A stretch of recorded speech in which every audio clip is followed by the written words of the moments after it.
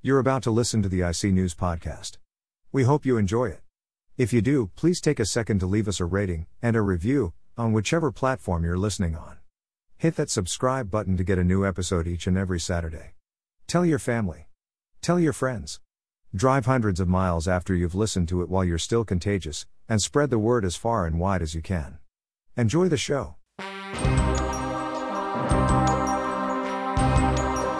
You're listening to IC News, the only network bringing you the stories from across the multiverse.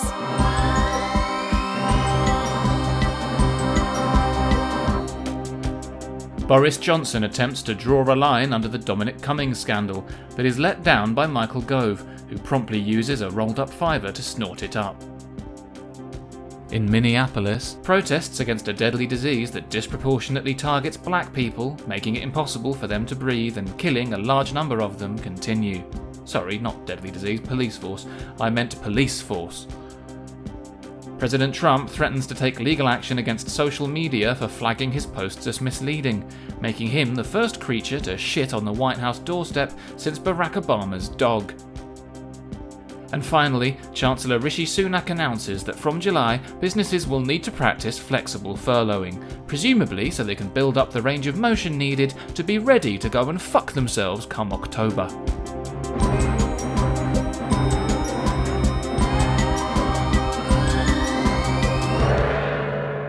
Hello and welcome. You're listening to IC News, and this week it is our absolute pleasure to announce that we are once more open for business and back to our full capacity. No longer will we be confined to the dreary trappings of news here on Earth Prime. With lockdown restrictions continuing to ease, the Dimensional Gate is back open for business.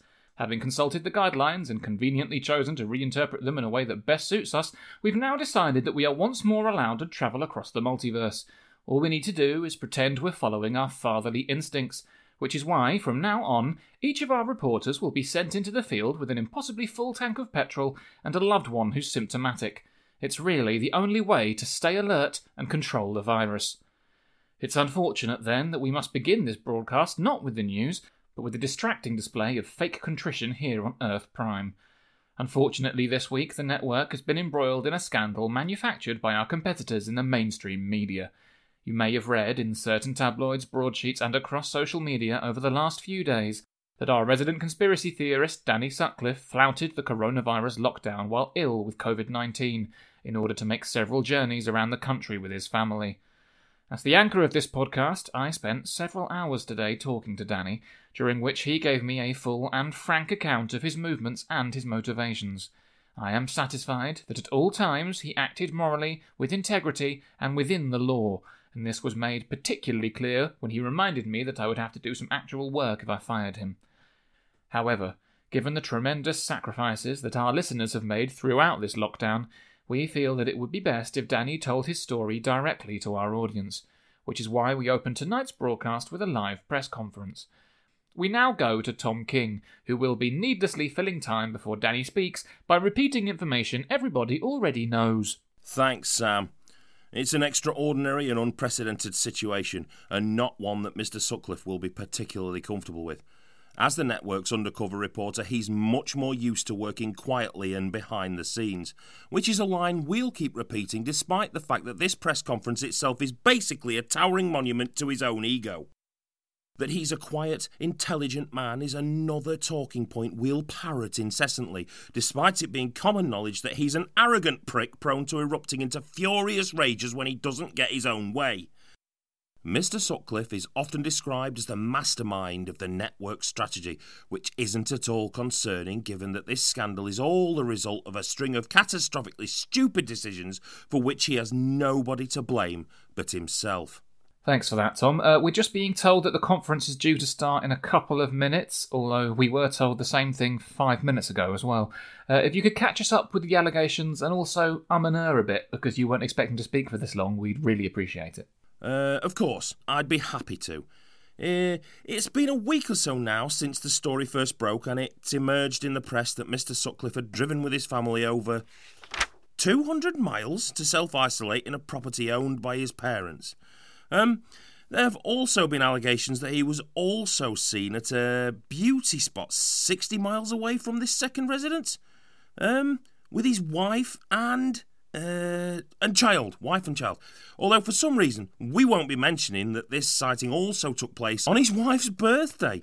Today, Mr. Sutcliffe is hoping to diffuse some of the public anger that's been mounting about these accusations.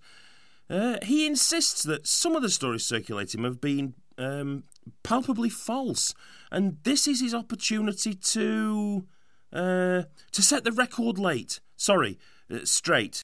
Are we ready yet? Sorry, Tom, no, we're being told it'll be just another 5 minutes.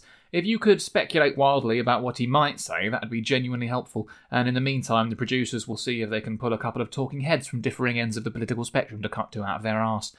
Maybe you could open by talking about the setup of this press conference, as if the people at home are complete morons who've never watched one before. Fair enough. Well, first of all, we're expecting Mr. Sutcliffe to read a statement which we're expecting to be a full and frank account of exactly where he went during lockdown, what he did, and his reasons for doing it. We expect it to be a personal story about Mr. Sutcliffe himself, featuring his wife and child, which we expect he will find somewhat difficult because obviously it's not as if he himself dragged them into this story by acting the way he did. We then expect he'll be taking questions from the press, which we expect will take the form of questions spoken by humans who are journalists, followed by answers from Mr. Sutcliffe himself. We expect those answers to be responses to the questions asked, and we expect, maybe some contrition? Or an apology of some sort? Maybe. Well, who fucking knows at this point? Thanks, Tom. We'll return to you shortly, but for now we're being told the press conference will be taking place in a few minutes more, so we're going to take a moment to hear from a couple of commentators. I'm joined now by Alison June Smith from some blog about knitting or feminism or something, who I should point out is a left-wing human woman, and Tom Harwood from Guido Fawkes, who is none of those things. Alison, we'll start with you, so the right-wing figure is always given the final word in the name of balance. Is there anything Mr. Sutcliffe could say today that would satisfy the hateful and irrational menstrual fury of the left? Hi, Sam. Thanks for having me. I think the issue here is no longer just about Mr. Sutcliffe himself. The issue is that he is part of your network, a network that for weeks now has been saying that people should be staying home and saving lives. That he himself completely ignored the very message he helped to put out, regardless of the story he presents today, is a slap in the face for thousands of families across the country who have made enormous sacrifices during the lockdown. The extraordinary lengths the network have gone to in order to protect Mr. Sutcliffe contradict themselves on a very basic level. Either Mr. Sutcliffe broke the rules of the lockdown, or thousands of people have been misinterpreting them and suffering unnecessarily through impossible hardships as a result. The two positions are fundamentally and mutually exclusive. By not firing him, it makes the network look weak, and it makes you look like a floundering bitch boy dickhead with no authority who can't cope at all without his daddy to prop him up. All right, let's not get personal. Tom Harwood from Guido Fawkes, do you have any response to that? Well, I don't think we can deny how central Dominic Cummings... Oh, sorry, Tom, I'm actually going to have to stop you there. I've just had word from my producer that we can't actually cut to you. Turns out that even satire podcasts that are clearly taking the piss have better standards of credibility to maintain than the BBC, and as a result, we're not willing to give airtime to a hypocritical proto-fascist teenager who would still be aggressively harassing blonde women at the Henley Regatta if he hadn't been inexplicably amplified by the cancerous scourge of social media. Instead, we're going to cut back to Tom King at the press conference. Any sign of any activity there yet? Nope. Nothing. It's almost like this is a deliberate ploy to engineer yet more controversy and distract from the wider issue of the government's handling of this pandemic. All right, settle down there, Tom. Somebody's been watching too many Adam Curtis documentaries. We're now being told that the press conference is just another 2 minutes away. But before we get into the meaty process of brushing this non-scandal under a carpet, let's focus on some literal parallels. Lockdown violations by public figures have been causing rumbles of discontent through the crust of the multiverse for months now. We sent Rob Mulholland through the dimensional gate to find out what the public and press reactions have been like on a world where the political shoe is on the other foot.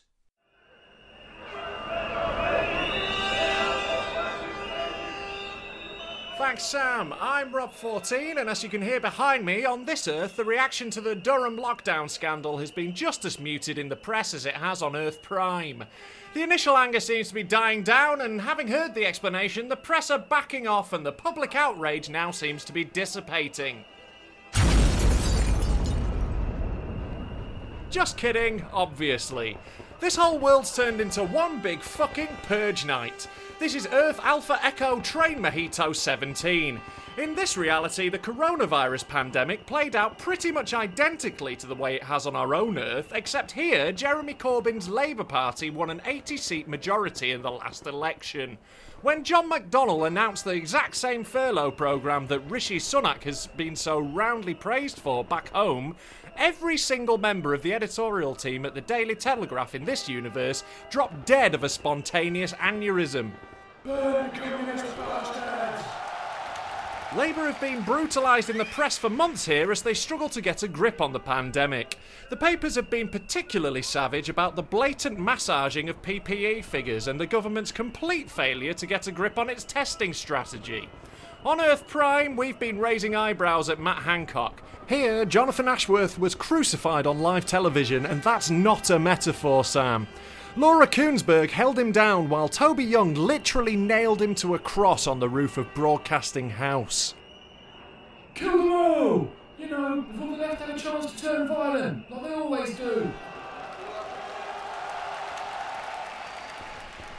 Then, last week, the story broke that Corbyn's chief advisor Seamus Milne had not only returned to Downing Street after rushing home to his ill wife, but had then driven his symptomatic family over 200 miles to a second home in Durham. He was then late to a press conference where he refused to apologise. He then insisted that he'd only driven 60 miles to Barnham Castle on his wife's birthday in order to test his eyesight.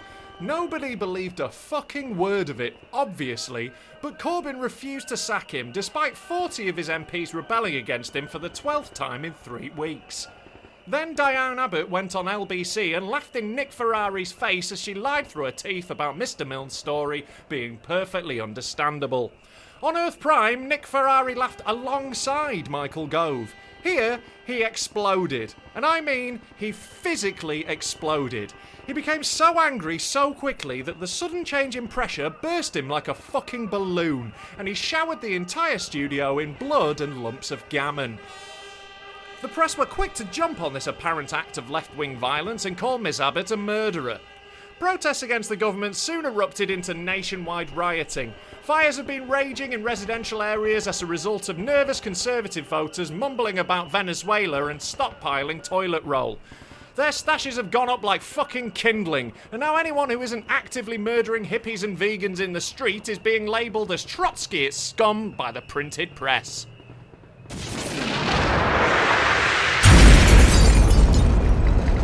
Shit, I think this whole place is coming down. Sam, I expect I'm about to die, so before I go, I think it's probably worth pointing out one thing. All of this unrest has been caused by one number and one number only, and that's the overall coronavirus death toll. Having locked down sooner and successfully protected care homes from the worst of the outbreak, it's around 15,000 here, and that's apparently enough for the national press under a Labour government to start calling for a violent revolution. I'm Rob14, about to be crushed to death by the weight of a massive double standard, reporting for IC News. Fuck! Oh, here it comes! My only regret is that I never got to see Barnard Castle! Rob14 there. Sadly, yet another victim of the authoritarian left. We are now being told that, yep, apparently the press conference with Danny Sutcliffe is about to start, so we're going to throw straight to that now. Good afternoon, everyone. I'm not sorry for being late. I couldn't give a fuck. First of all, I'd like to thank you all for joining me here in the Blue Peter Garden. As you can see, the flowers are lovely at this time of year, and it's all thanks to the decomposing corpses of border collies you watched on TV as a child. I'm going to start by reading a prepared statement, and then I shall be taking questions from my colleagues in the press. Earlier today, I spent several hours talking to Sam at IC News, who is my boss at the network. I gave him a full and honest account of my movements during the lockdown period. He asked me to pretend I knew how to apologise so I wouldn't make this whole situation worse and make him look like a bad melt. I said I wanted to personally laugh in the face of every cretin who didn't read the lockdown guidance properly. We compromised, and in the end we agreed that I would hold my own press conference, during which I would tell an obvious pack of lies that would dominate the news cycle for weeks. What is that fucking noise? Around midnight on Thursday the 26th of March, I suddenly got a call from my wife, who was at home looking after our 4-year-old child. She told me she suddenly felt badly ill.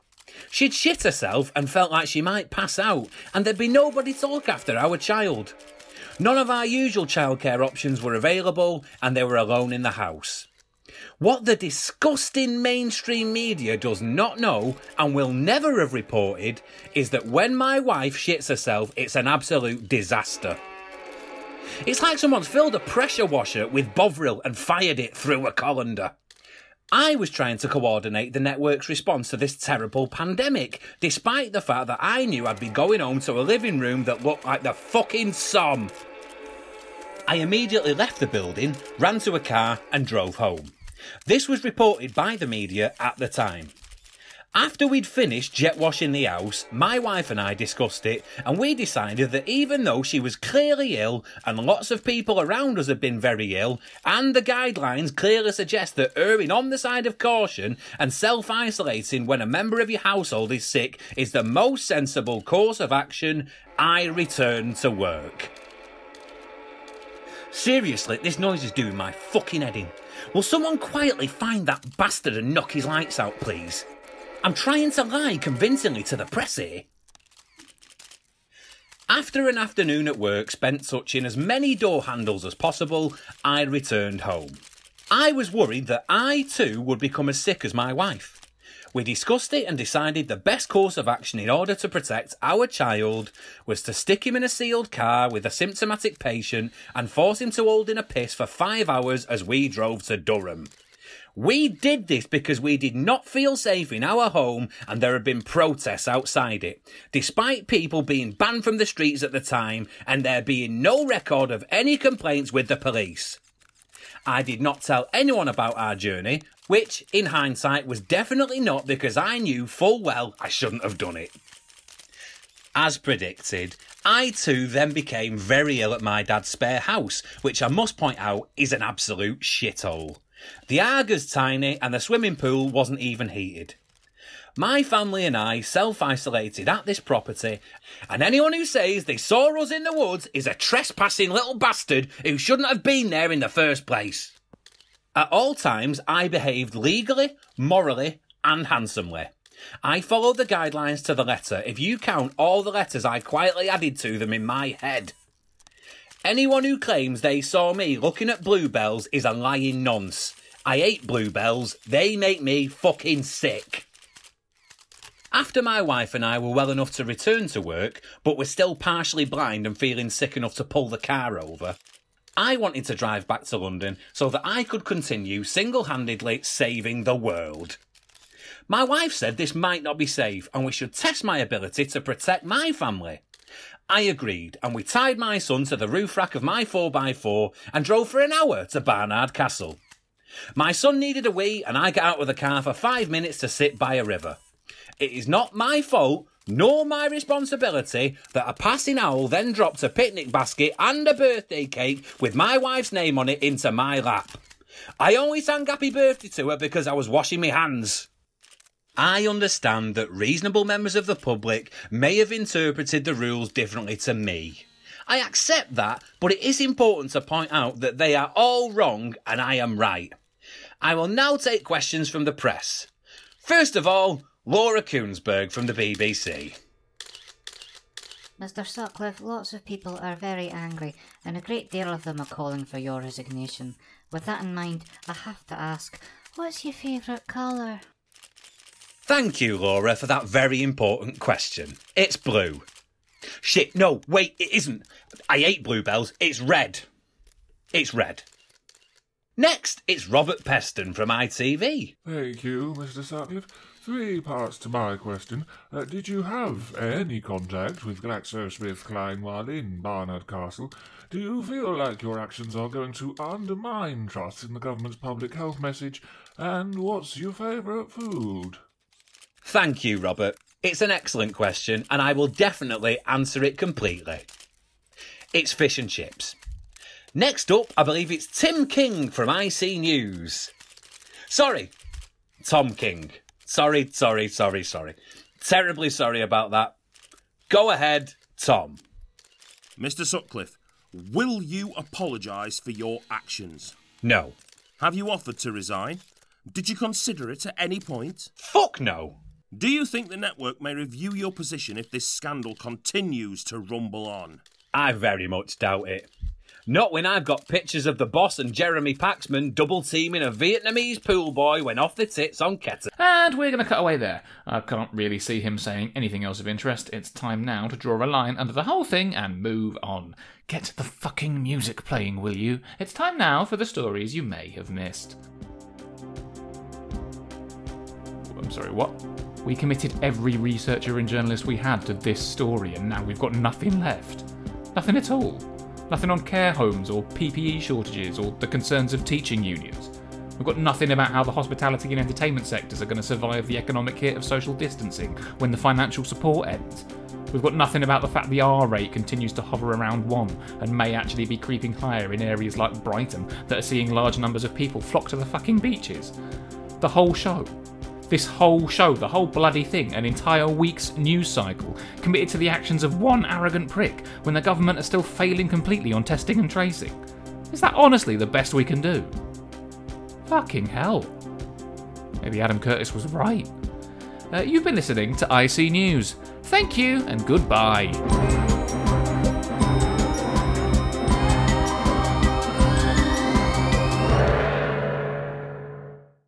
You've just been listening to the IC News podcast. We hope you enjoyed it. If you did, please share the link around and tell all your friends, and leave us a rating and a review on whichever platform you're listening on.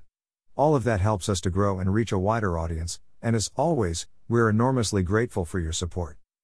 Every episode of IC News is written and produced by Sam Gore. In this episode you heard his voice, as well as the voices of Allison June Smith, Tom King, Rob Mulholland, and Danny Sutcliffe. The main IC News theme is written and performed by Eddie French and the graphic design is by Chumshy.com. We'll see you next Saturday at 8 a.m. In the meantime, why not go for a lovely drive to test your eyesight?